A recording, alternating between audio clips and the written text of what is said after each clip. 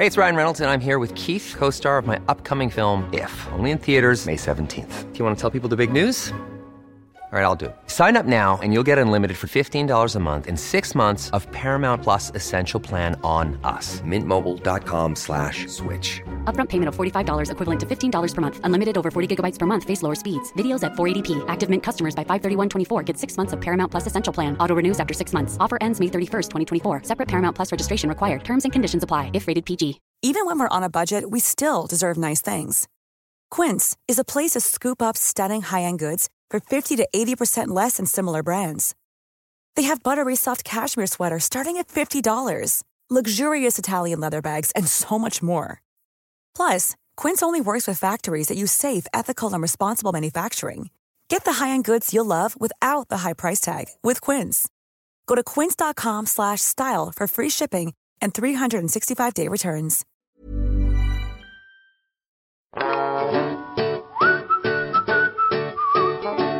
Hi, I'm Tony Hendra, and this is the Final Edition Radio Hour. The Radio Hour's summer hiatus continues as we finalize our historic second album for wide release and finish studio work on a 3-podcast series for Howl, the subscription platform of Earwolf. Big things upcoming in the Radio Hour's satirical theme park, Disnopia. Stay tuned.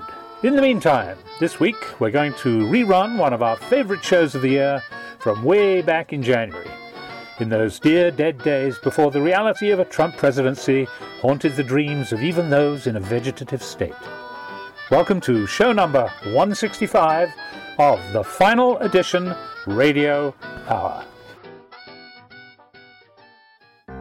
The Final Edition Radio Hour is a work of satire intended for people who own books, gentrify neighborhoods, and say they like kale. Please consume responsibly. The satire, that is.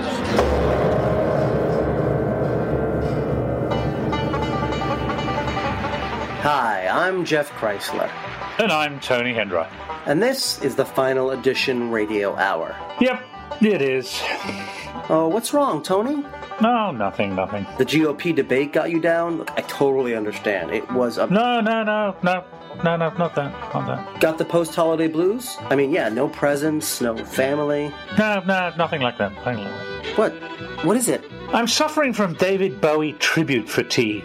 I mean, the guy was wildly talented, original, funny, very important, that not everyone knows it, and loathsomely good-looking. I mean, an angelic semi-she-male with an amazing instrument in his neck and a nice earthy East London accent, you know, Michael Caine's kid brother. Yeah, and he did that one song and the other one. Yeah. I mean, a riveting artist, even if he did hanker a bit after Haggy Thatcher, the Witch of Hades.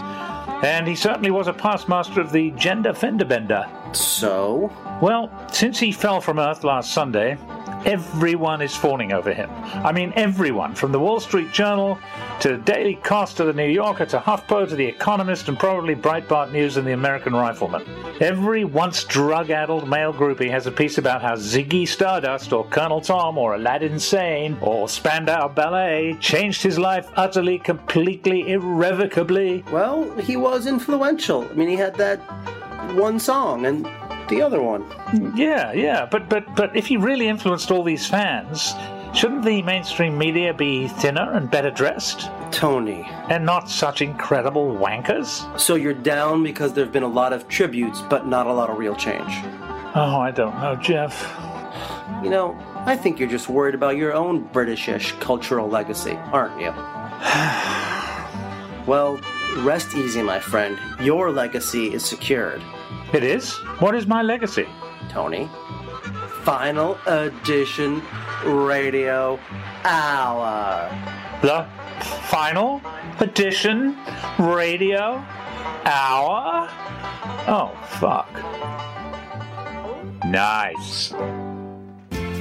Powerball Lottery wants to know, what would you do with $1 billion? I'd buy an army and kill everybody. I'd finally get that abortion. I'd move my favorite football team back to Los Angeles. I'd kill Nicole Brown Simpson all over again. I'd sew a cat's head onto a dog. I'd have a second cup of coffee. Harry never has a second cup of coffee at home. I'd bring Hitler back to life. I'd buy an island of Tahiti and have it gold-plated. I'd probably break under the strain. Powerball. $1 and a dream. From the network that brought you Game of Thrones and Sex and the City comes the newly revamped favorite, Sesame Street. That's right, kids. The show that taught us the ABCs is gearing up for a lesson on STDs. This season, we'll watch as Bert tells Ernie about the importance of using protection. C is for condom. And E is for erection. Put one thing on the other, and your blood will be perfection. And while Bert and Ernie are busy being safe in the bedroom... Hold it. Hold that right there. Just like that. Yeah. Call me Mommy. Winter is coming for the rest of Sesame Street. And Elmo, known as the Red Bitch, is planning to rule the entire Sesame Kingdom. The only way to teach children is to burn them at the stake. That's right. S is for sacrifice and also for statutory rape. Your discretion advised.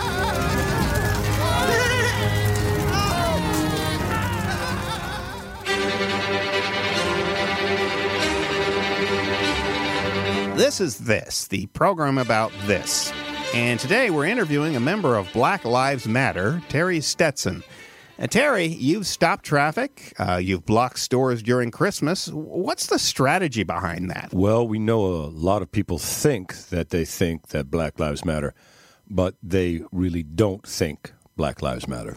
So what's next for the group? We need to raise public support, so we're going to block traffic on the interstate during morning rush hour, then block hospital entrances right around autumn when people are having babies. Well, that should gain you some sympathy. We think so. We're also looking for political candidates who agree with our positions so we can take out ads against them. Have you ever considered protesting against people who disagree with you? Republican candidates, for example. You're kidding, right? They're scary. This is true. I mean, seriously, they have guns. Joining us on the phone is Sheriff Ron Vanderborg from Laramie County, Arizona. Sheriff Vanderborg, virtually every complaint against your police department has been against one officer. This man showed up in a viral video shooting a 3-year-old black child 16 times. Then the officer says on tape, and I quote, "I shot a little black child. I feel like a big man. Yeah, bitches. I did what the voices told me." Right. What's your question? Well, has the Black Lives Matter movement caused you to rethink your policies? Let me just say that my officers put their lives on the line every day of the year, as well as several days outside the year. The officer in that video has been placed on administrative duty for 30 days and has been offered full retirement and a party. We extend our condolences to the victim's family and or friends.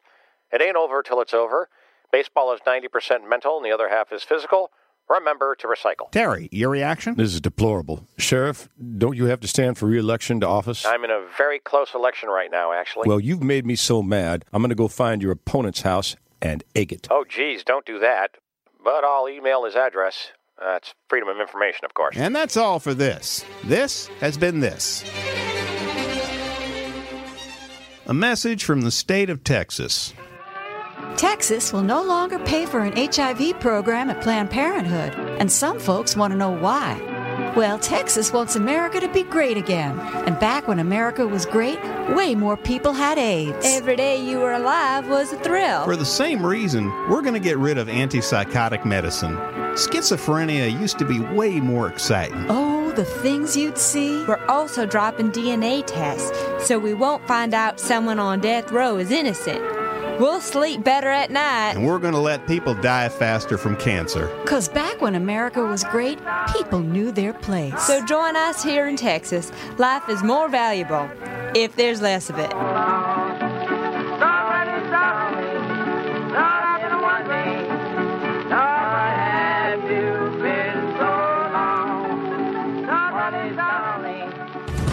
Despite President Obama's promise that the U.S. will be the leader in bringing us a nuclear-free world, the Pentagon is building a new generation of smaller, smarter nuclear weapons. The final edition posed Department of Defense spokesperson Candy Kane a new face around the Pentagon's corridors of power, a few questions. So, Candice... That's Candy, dude? Oh, sorry. So, what exactly is the big idea behind this move? Right, okay. Reducing our nuclear stockpile, right? We're like surfing the cultural wave. everything's smaller and smarter now. Phones, chips, mani-pedi ladies, you name it. So, why not nukes? But how is adding to our nuclear arsenal reducing it? Because they're teeny tiny nukes, silly.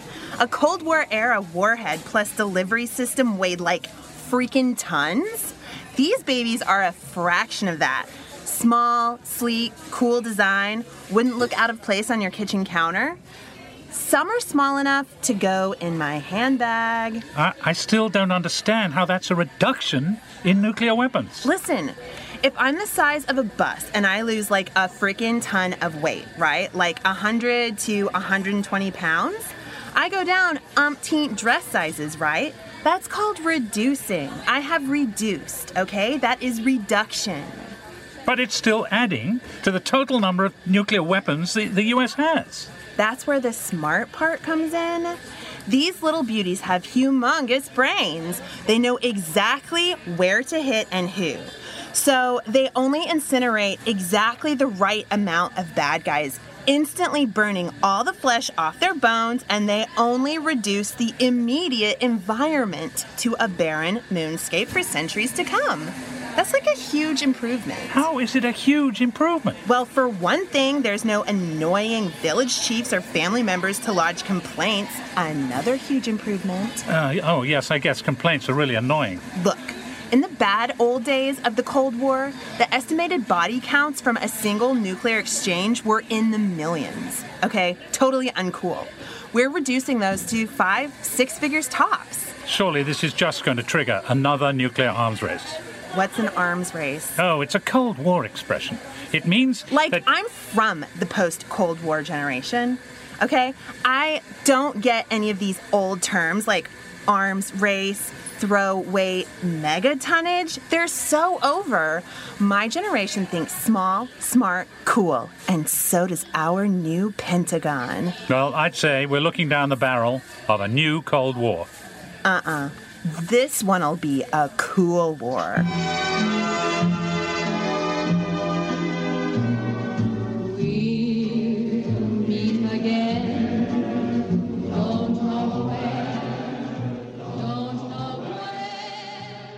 Man on the street! Los Angeles is getting a football team at last. The Rams are returning to Southern California. The final edition asks the man on the street, what do you think? Let me go run home and pop up a big bowl of fucks to not give. This is good news for my pupusa business. That's what Inglewood needs, more black people. I have tickets to their first game in 2017, so I better get in my car and get on the freeway now. So what you're telling me is you will have a new stadium with many people crowded together. I have to make a phone call. Up until now, the only offensive lineman in L.A. was my Coke dealer. Well, I really appreciate the Rams. I particularly like the plot of their last game. I don't know. They seem a little too fat to be on TV. Did the Rams get a full season, or is it just like first 13 episodes? Well, you know they're going to get a lot of notes. Does it have to be football? Rapists, murderers, criminals. That's just the offensive line.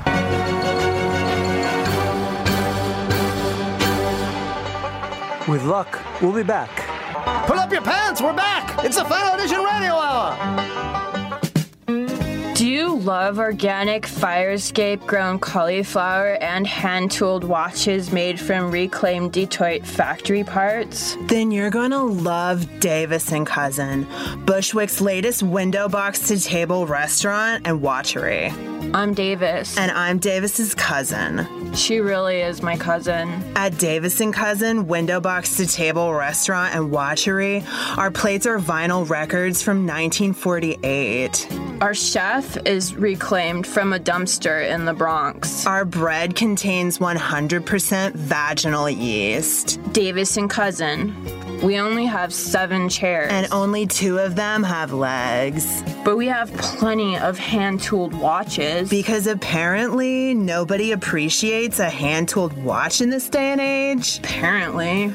Our accordion player is also our sommelier. Our napkins are shards of sails from 18th century spice clippers. And our artisanal smoke-roasted fire escape grown cauliflower won an award in Time Out Latvia. Respect, Latvia. Davis & Cousin. We don't accept reservations. Or irony. Davis & Cousin. Join us at Bushwick's latest window box to table restaurant and watchery. Or don't. Whatever. What she said. Hey folks, welcome to Sports Bros Update. I'm your bro. And I'm your other bro. Hey, big breaking news. Johnny Manziel's been traded by the Cleveland Browns, and he's taking a big step down. Down from the Browns? Where'd he go? Oregon. Oregon doesn't even have a team. It's not a team. Manziel got traded to those militia guys at that bird sanctuary in the middle of nowhere. And boy, they were glad to get him. They needed a quarterback? Nah, it's what else they got in the trade. 6 pounds of beef jerky and a case of Coors Light. Bottles? Cans. They got hosed. What did Cleveland get? And one of those don't tread on me flags and a cowboy hat lined with tinfoil. Hey, that's more than the Browns are expecting from Manziel. Yeah, they're happy in Cleveland. Well, that's it for Bros Sports Update, brought to you as always by Men's Sports Bros. We're out.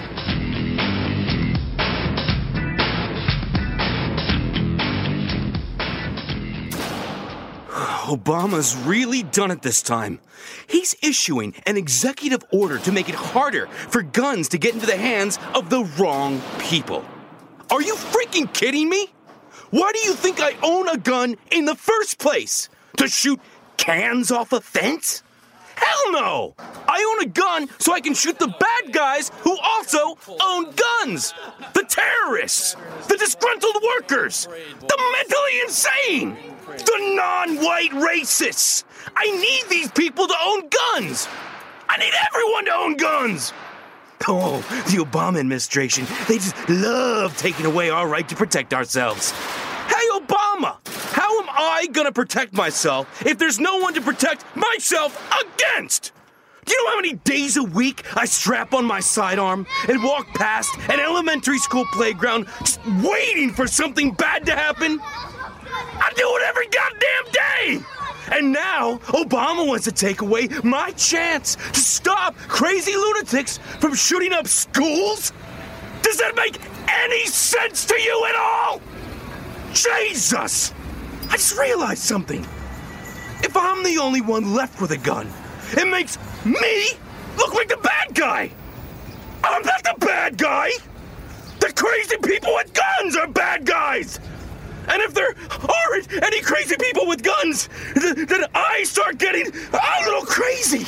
And my trigger finger, it starts to get a little itchy. And I take my gun out, I take it out like so, and I twirl it around, and I wave it in the air like I'm doing so. And then I get a cop over there, starts thinking that he aims his gun at me, like he's doing right now, not knowing that I'm actually a good guy. And he starts yelling at me to put down the gun. Yeah. But I won't. Why would I? And then he fires. And now I'm a hit. Oh, a good guy is being hit. A good guy is lying on the ground, bleeding to death, gasping for air. And you know whose fault it is? Freaking Obama's. Oh. Hello and welcome to Ghost Catchers. As you may have heard, the world-famous Playboy Mansion is up for sale. So we came here to investigate any paranormal activity. And boy, did we find it. This is the most ghostly activity we've ever encountered. And it's happening all the time. Listen to this eerie moaning.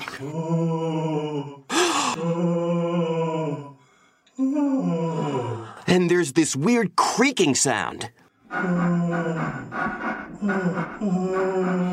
And sometimes even the rattling of chains. We've even detected some sort of... Excuse me? Yipes! A ghost! No, Scooby. I'm a security guard. What the hell are you doing here? We're the Ghost Catchers, paranormal investigators. Is the Playboy Mansion haunted? Yes, by the ghost of James Caan's career. Now get the hell out of here. Wait! Don't you hear that unearthly moaning and creaking? Oh, that's Mr. Hefner. He's 89, and he has an IV drip of Viagra.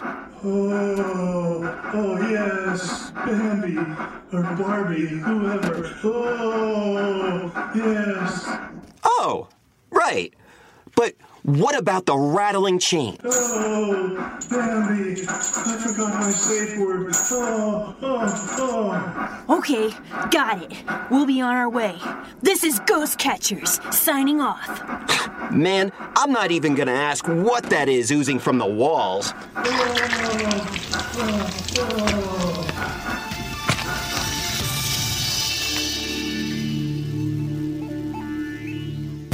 As part of our New Year's resolution to make some money out of this podcast, here at the Final Edition, we decided to offer a few select advertisers the opportunity to be on our show. So now, a word from our sponsor. Hey, do you love the pizza? But head out only comes in slices?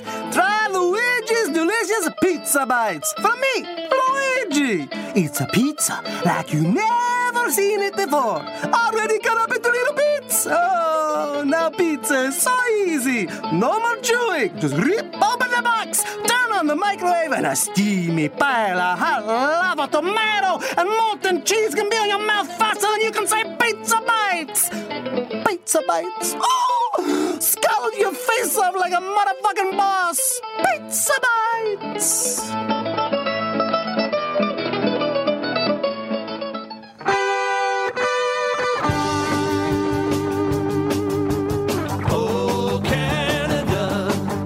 Good day, eh? It's This Week in Canada. Tonight's all-Canadian panel consists of Keanu Reeves, Nev Campbell, and Kiefer Sutherland's grandfather. Now, you can tell me what happened this week in Canada. Keanu Reeves, you got your hand up. Oh, sorry, dude. I just like holding my hand up. Can you tell me anything that happened in Canada this week? Yeah. David Bowie passed away. You're pronouncing his name wrong. It's Bowie, not Bowie. In England, they pronounce Bowie, Bowie. In Canada, they pronounce Bowie, Bowie. I thought Canada was part of England. Well, it's not. And even if it was, David Bowie, Bowie is not from Canada. The Canadian astronaut sang ground control to Major Tom in outer space. Yes, Kiefer Sutherland's grandfather. But outer space is not Canada. Dude, I live in Canadian outer space. I am not dude, eh? You're just like Bowie. You're the thin white dude. You mean I'm the thin white Duke? You're not that thin. You're like the Duke who could stand to lose a few. Could I say something? I wish you would, Nev Campbell. I was in 4 Scream movies. They quoted the song Changes by David Bowie. I'm about to lose my patented Canadian reserve, eh? Oh, sorry. That wasn't Scream. That was The Breakfast Club.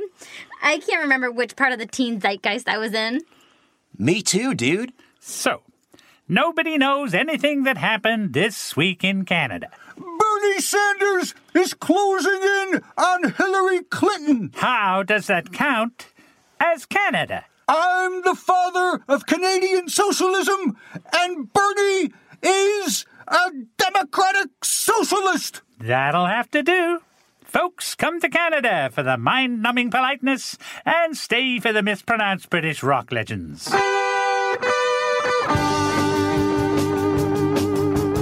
Oh, Canada, our home and native land, true patriot love in all our sons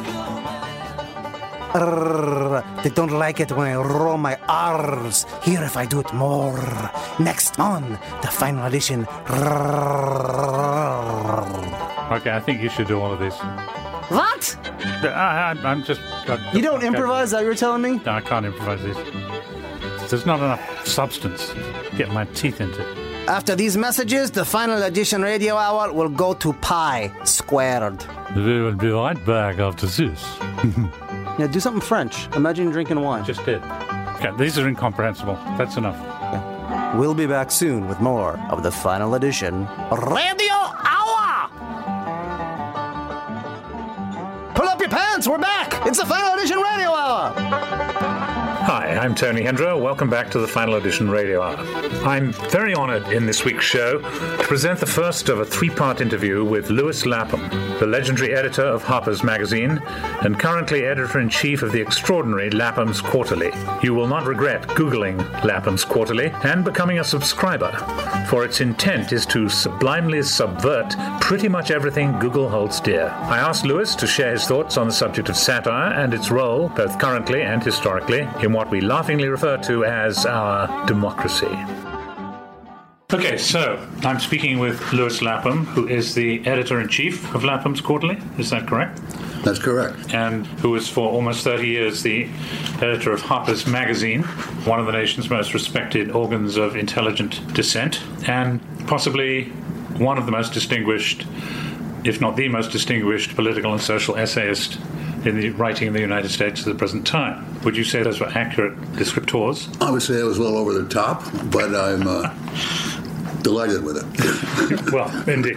And I'm delighted to be here. But I'm also fascinated that, given these extraordinary credentials, as his co-writer on his memoir, organized a tribute to George Carlin a year after his death, because we had talked about George Carlin in the past. I asked you to do one of the tributes. You did an extraordinary tribute to him, which was shorter and finer than any other tribute, even though there were tributes from stars like Ben Stiller, Whoopi Goldberg, Louis C.K., and many others. So I wanted to get the conversation going on what it was, or what it is, about George that prompted you to actually say things like, George Carlin is in the tradition of Ambrose Bierce, H.L. Mencken, Philip Wiley, Sinclair Lewis, Terry Southern, Richard Pryor, Lenny Bruce, Kurt Vonnegut, and Tom Paine. And the burden, I think, of your appreciation of George was that he stood up and, thinking out loud, proposed that he did not agree with the official version. Yes, I mean, he did it very well. He did it in language that, like Paine's and like Twain's, was easy to understand. It wasn't about himself. He was not trying to show off or in any way be smarter than anybody else in the room. And he wasn't doing it to vengefully or snarkily or ironically. He was doing it passionately and honestly, and because it was something that these were sores in the body politic that he clearly saw.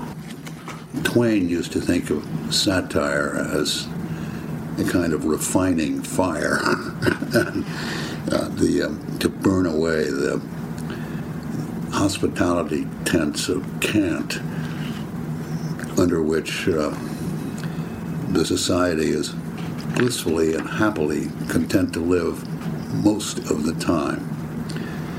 The Archibald MacLeish was himself a fine poet, at one time a librarian of Congress. I can't remember the exact quote, but his point was that dissenting opinion was when somebody broke loose momentarily from the herd and managed to say what he or she himself thought, had seen, understood, guessed at, but was true to his own or her own observation. Twain played for laughs. Laughs, he thought, were the great healing, cauterizing balm to heal the wounds that he knew everybody, man, woman, or child in his audience had come up against in the course of living in what was, in Twain's mind, in the late 19th century, a truly brutal society.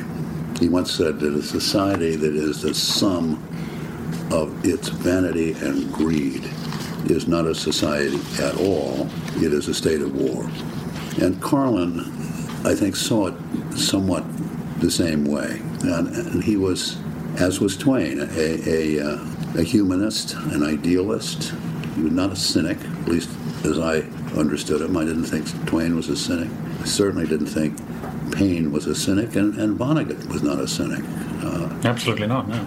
And that was the strength of Carlin's satire, and that's why people wanted to listen to and were heartened by what he said, I think. Not amused, not condescending, right, but genuinely heartened. And here's a man who's trying to, speak to the true terms of the contract under which we happen to be living. Right. One of the things you said, actually, was that he sent his humor on a moral errand. Yes, he did. Which I think is a Twainism, is it not? Yes. Well, I also applied that to Twain. That's my phrase. That's your Twain's. phrase. Yeah. Excuse me. That's okay. No, that's a wonderful way to describe George. And another thing you said, which I think was very much in the front of George's mind at all times, was that he wanted to preserve his fellow American from becoming shriveled sheep. Right. That's a Twain that's a phrase I borrowed from Twain. Shriveled sheep was one of his phrases, and there's another one too. I noticed in the autobiography where he says, "We are discreet sheep. Yeah. We look to see where the drove is going, and then we follow the drove." That's right. Yeah. That's right. Most people do that. I mean, it's. Right, but his point was more generous than simply demeaning people. It was that people actually know the truth privately, but they don't express it. Right. Because the drove doesn't express it. And to hear it expressed publicly is heartening. It makes you think, well, I'm not alone in this. Right, yeah. But it's threatening to those who want you to remain cheap. Yes, and I think that's, I know that Twain drew big audiences. How big were the audiences that Carlin attracted? Oh, they were sizable. I mean, he would play, his average was probably between 1,200 and 1,500 seats. Well, you see, that's good. I mean, it's because we're not talking about mass entertainment. I mean, I don't think satire works as mass entertainment because it's too disturbing. It's too threatening. Yeah. People go to the movies or people go to the Broadway shows because they want to escape or they want to be lulled into some sort of complacent and content. Sheep, so the sheep may safely graze. Getting into Bach now. And you can't safely graze on the satire of Carlin, right, or Twain, or so on. Yes, I mean, actually, I think one of the most interesting things that you also said was that he performed live. I mean, he did his HBO specials, but he did them once every 2 years, and that was, he described that as an advertisement for himself. Right. But what he really did was build a vast audience, 1,200 or 1,500 at a time, of living, breathing human beings who were actually listening to his words. Right. Not listening to a picture of his words. Yeah. And I think that is where, as you put it, he provided a counterpoint to the tragedy of the human predicament. And I think that's why satire is better suited to the stage or to the lecture. Twain used to do it live, too. As you know, he was a constant figure, a leading figure on the American lecture circuit in the late 19th century, which was a big and, ongoing means of education and entertainment everywhere in the country. And he also lectured in Australia, in India, in Germany, and England. In India, really? I didn't know that. Yeah. Oh. And I think it needs a live audience. I think it's very hard to make satire work on television because it has to be cut to time, and you have, I don't know, whatever it is, 12, 8, 13 minutes, and then you cut to a car commercial or a beer commercial, which is the exact antithesis of humane expression. I mean, and the trouble with society as a whole is that most of our language is the language of advertising. It's the language of the political campaigns. It's the average. It's the 15,000 ads we see every day, on billboards, in the back of taxis, in magazines, in elevators. The language of advertising is really debilitating. Well, the attitude is one of, basically, of pleading. It's asking you or trying to convince you to buy something. I mean, right, sure. That is the antithesis of satire, which is certainly not pleading with you, telling you the truth. Right. Or truth-telling. It's giving you something. It's not trying to scrunch something out of you. So you would, but I think at the end of your wonderful analysis of his autobiography, you say this. We'll come back to Twain, I think, several times, but you say, since we're talking about this, you've made a great case for Twain not simply being a sort of folksy folklorist, right, which is the kind of niche that, as you said, the reviewers of his autobiography when it came out at the New York Times and the New Yorker chose to see him as an amiable after-dinner speaker, a man who told funny stories and smoked cigars and wore a white suit, and that he was, in fact, far more, as one of his executives put it, generous, intuitive, and sympathetic, but undiluted, merciless, and final as well. Right. So then you say, as your envoi to the review, you say, our contemporary brigade of satirists doesn't play with fire. It doesn't play with what Twain called painted fire, right? That's correct.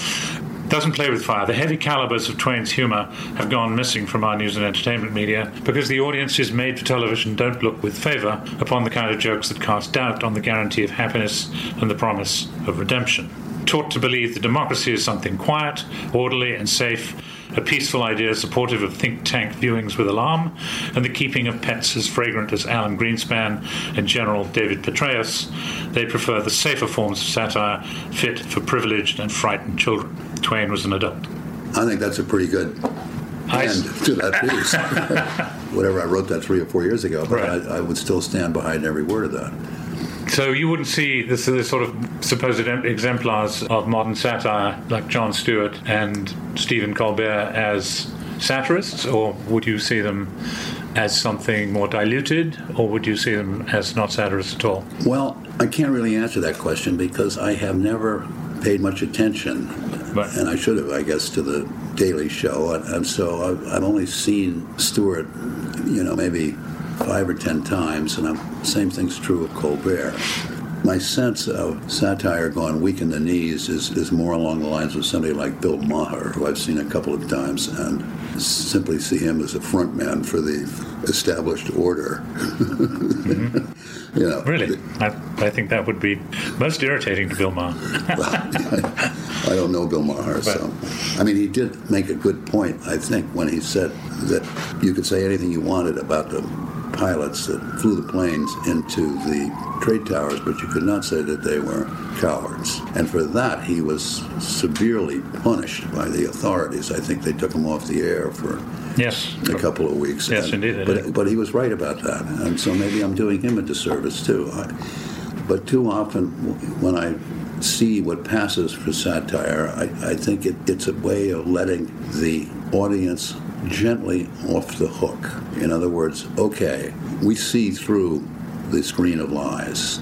We can distinguish appearance from reality. We know that we are governed by fools and led to our deaths by pompous ideologues along the lines of Dick Cheney or Paul Wolfowitz and so on. I mean, most of the establishment in Washington and many of the better-known columnists for the major newspapers. But okay, all of us here, watching Stewart or watching Colbert, watching Maher, okay, we're in on the joke, and good for us. And that's as far as it has to go. I guess that's heartening, but there's not enough edge in it to make it really heartening, I don't think. Well, I would say that one of the key points, even of what passes for the strongest satire on television, or even the strongest satire in the comedy clubs, is that it's almost always about individual politicians or individuals on television in some way, pundits or writers. It's never about the system itself.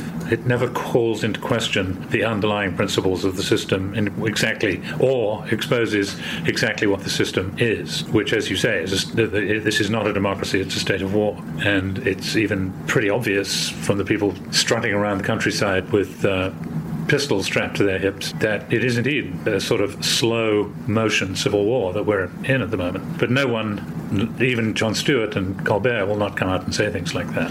Yes, they pick easy targets. Right, Fox News, for example. In other words, they don't pick on Jamie Dimon, let's say, and Chase Bank. Indeed. The final edition does, but...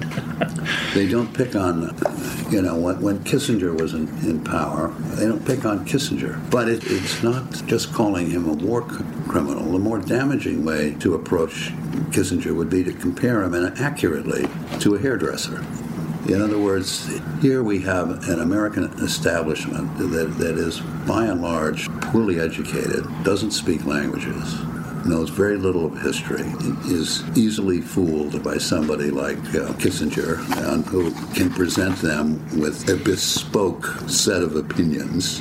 Kissinger kind of pretends that he's essentially the avatar, reborn incarnation of Metternich, temporarily on loan from the Congress of Vienna. That's right, the balance of power. He talks about the balance of power. And you really have to think of him in terms of fashion designer who's providing fashionable opinions for the gentry. Right. And now, some more of the Final Edition Radio Hour. We at the Final Edition Radio Hour have our own YouTube video channel now. So for the enjoyment of our listeners, we're going to show some of our videos right here on the radio. Here we go.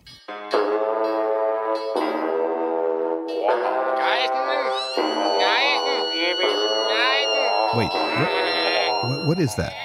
Oh, that's not one of our Final Edition videos. That's something else. But what was that?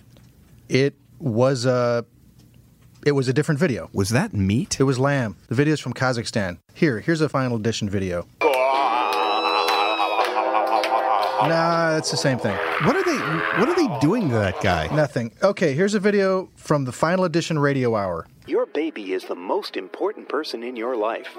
So the Pre-K Jewelers sketch. With diamonds. Yeah, it makes a pretty good video. Pre-K Jewelers, yeah. We offer a fine selection So, of high in that other video, that one guy's dead now, right? I mean, that was real. Search for The Final Edition on YouTube or go to youtube.com/users/The Final Edition 1 and just watch the funny videos. There are some others. Don't worry about those.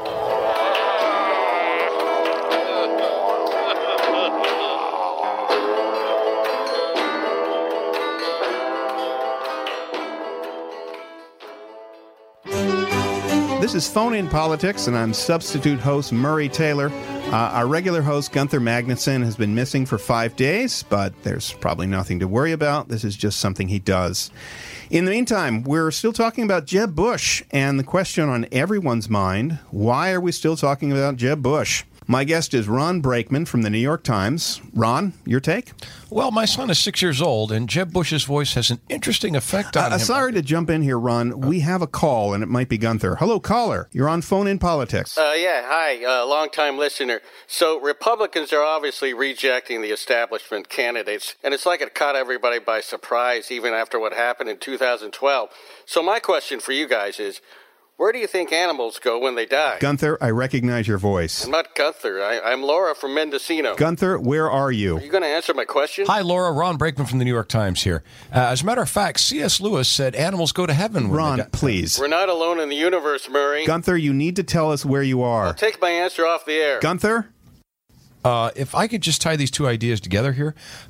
Animals in heaven is a populist idea, like Trump. So there's that. We have another caller, Ann from Southgate. Hi.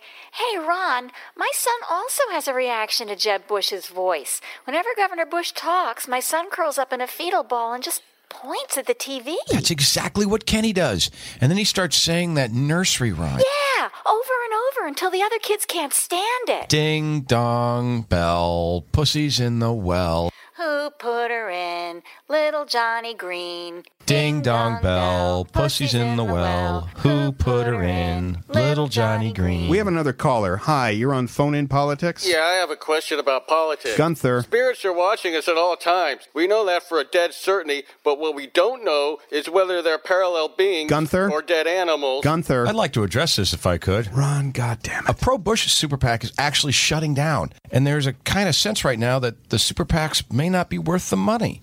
That is interesting. Thanks. Gunther, where are you? Next caller. You're on Phone In Politics. Question for Ron. When my son hears Marco Rubio, he levitates. Is that normal? Yes! One more call. This is Phone In Politics. I'm taking you with me, Murray, someplace special. You're going to be glad. And that's it for Phone In Politics. If the pattern stays the same, Gunther will be back next week. Everything will be fine.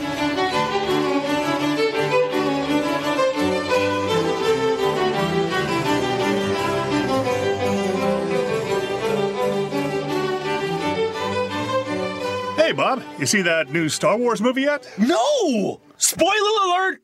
I haven't seen it. Don't tell me anything. Okay, fine. That's why I asked. Hey, I tell you that I won $100 on the Seahawks-Vikings game? Yeah! Stop it! I got the game on DVR. Don't spoil it for me. Dude, that game was like a week ago. I haven't had time to catch up on things. Fine, I get it. So, too bad about David Bowie, huh? Oh, great! You had to tell me. Dude, that's like the news. What am I supposed to do, like never mention 9/11? Oh, no! What happened? Wait, no! Don't tell me! Oh, for Christ's sake. You know what? Since you last tuned in, Donald Trump is the leading candidate for president, Bill Cosby rapes people, and the Red Sox won 3 World Series. Yeah, right. Make up something I can believe. I'm out of here. You know what, Bob? I feel sorry for your wife. What? I'm married? Oh, thanks a lot! And now Jim Earl reads some jokes he wrote for Mark Maron that Mark never paid him for. It was 4 years ago. He's still angry, and these jokes were supposed to be delivered by a robot. I'd like to begin by saying Allah Akbar and death to America. Unfortunately, I've never listened to the Mark Maron podcast. That's because I tend to rust after I vomit. I'd like to tell you a little something about myself. First, a robot may never hurt a human being. Second, a robot must always obey orders. And third, Mark Maron sucks. Sadly, I can never feel love for Mark Maron. Not because I'm a robot, but because I hate him. Hey Mark, Van Gogh called. He wants his beard back. Hey Mark, I got a riddle for you. How do you say Mark Maron's an asshole backwards? Like this. Mark Maron's an asshole backwards. I don't want to say you're boring, but I'd rather watch a contestant on Jeopardy tell Alex Trebek a humorous story. Hey, America, I found out why Mark always talks about his cats. Because he is an asshole. Mark and I are very similar. I have artificial intelligence, and he has artificial personality. And now 2 heckler lines. Excuse me, madam. Would you mind closing your knees? The echo is throwing off my horizontal stabilizing system. Hey, pal. I don't come down to where you work and slap the servo sensor capacitor relay switch out of your mouth. I recently saw Mark do stand-up. I haven't seen something suck that hard since a Roomba attacked my servo toggle switch. The only person who talks more about himself is Manson, and frankly, Manson's got a better Conan chunk. If I may get serious here for a moment, all proceeds from tonight's show will go to help eradicate human-on-robot rape. Thank you. Enjoy the rest of the show. Now, due to a design flaw, I will run amok and rip off your limb. Do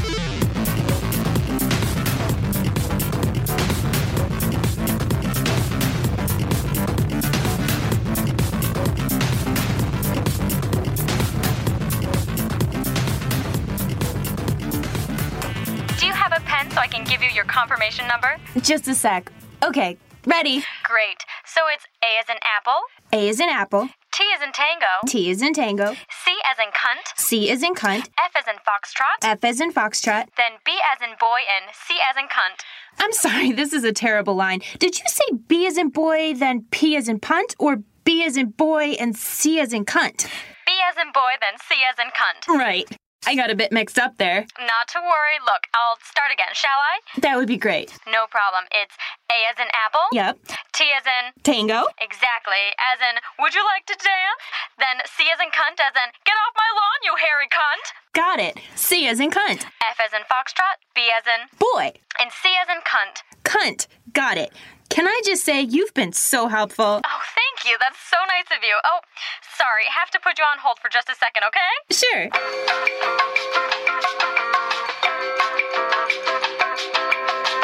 So let's pick up where we left off. We'd got to C as in cunt. Great. So it's C as in cunt, then C as in even more cunt. Just like my sister-in-law. You callers are so funny. And then C as in cunt. Okay, so F as in foxtrot, B as in boy, C as in cunt, C as in cunt, C as in cunt, and C as in cunt. No, we were starting from the C as in cunt, the one after B as in boy. Oh, right. So just the 3 cunts. Exactly. Just like my neighbors. Callers are the best. Okay, nearly there now. It's one more C as in cunt. C as in cunt. And a C as in cunt. C as in cunt. Then Z as in Zulu, and that's it. Perfect. Shall I read it back to you? I'm all ears. How about just that last part? Perfect. C as in cunt, then C as in cunt, C as in cunt, C as in cabbage. Only joking. Cunt. C as in cunt, and Z as in Zulu. Perfect. And just in case you need it, your group number is C as in cunt. That's great. Well, thank you for calling the Vatican. Well, that's our show. Thanks for listening to the Final Edition Radio Hour. The voices of the Final Edition are performed by Bruce Cherry, Jen Dodd, Jim Earl, Rob Gordon, Tony Hindra, Jeff Hendrick, Dan Vitale, Jeff Chrysler, Barry Lank, John Marshall, Abby Parker, Rachel Rauch, Steve Rosenfield, James Mount, Rob Miller, Kayla Merrill, Andrew Danish, Leslie Shapira, Ann Tuchel, and Darby Worley. Credit to our writers at the Final Edition Radio Hour: Bruce Cherry, Jen Dodd, Jim Earl, Rob Gordon, Tony Hindra, Jeff Hendrick, Abby Parker, Jeff Chrysler, John Marshall, Barry Lank, Leslie Shapira, Kurt Weitzman, Kate Knowles, Jeremy Rayburn, and Steve Rosenfield. The Final Edition is produced and directed by Tony Hindra and Jeff Chrysler. West Coast production by Barry Lank. Audio edited and engineered by Greg Russ and Andrew Hammond. The Final Edition Radio Hour is the property of the Final Edition, LLC. Copyright 2015.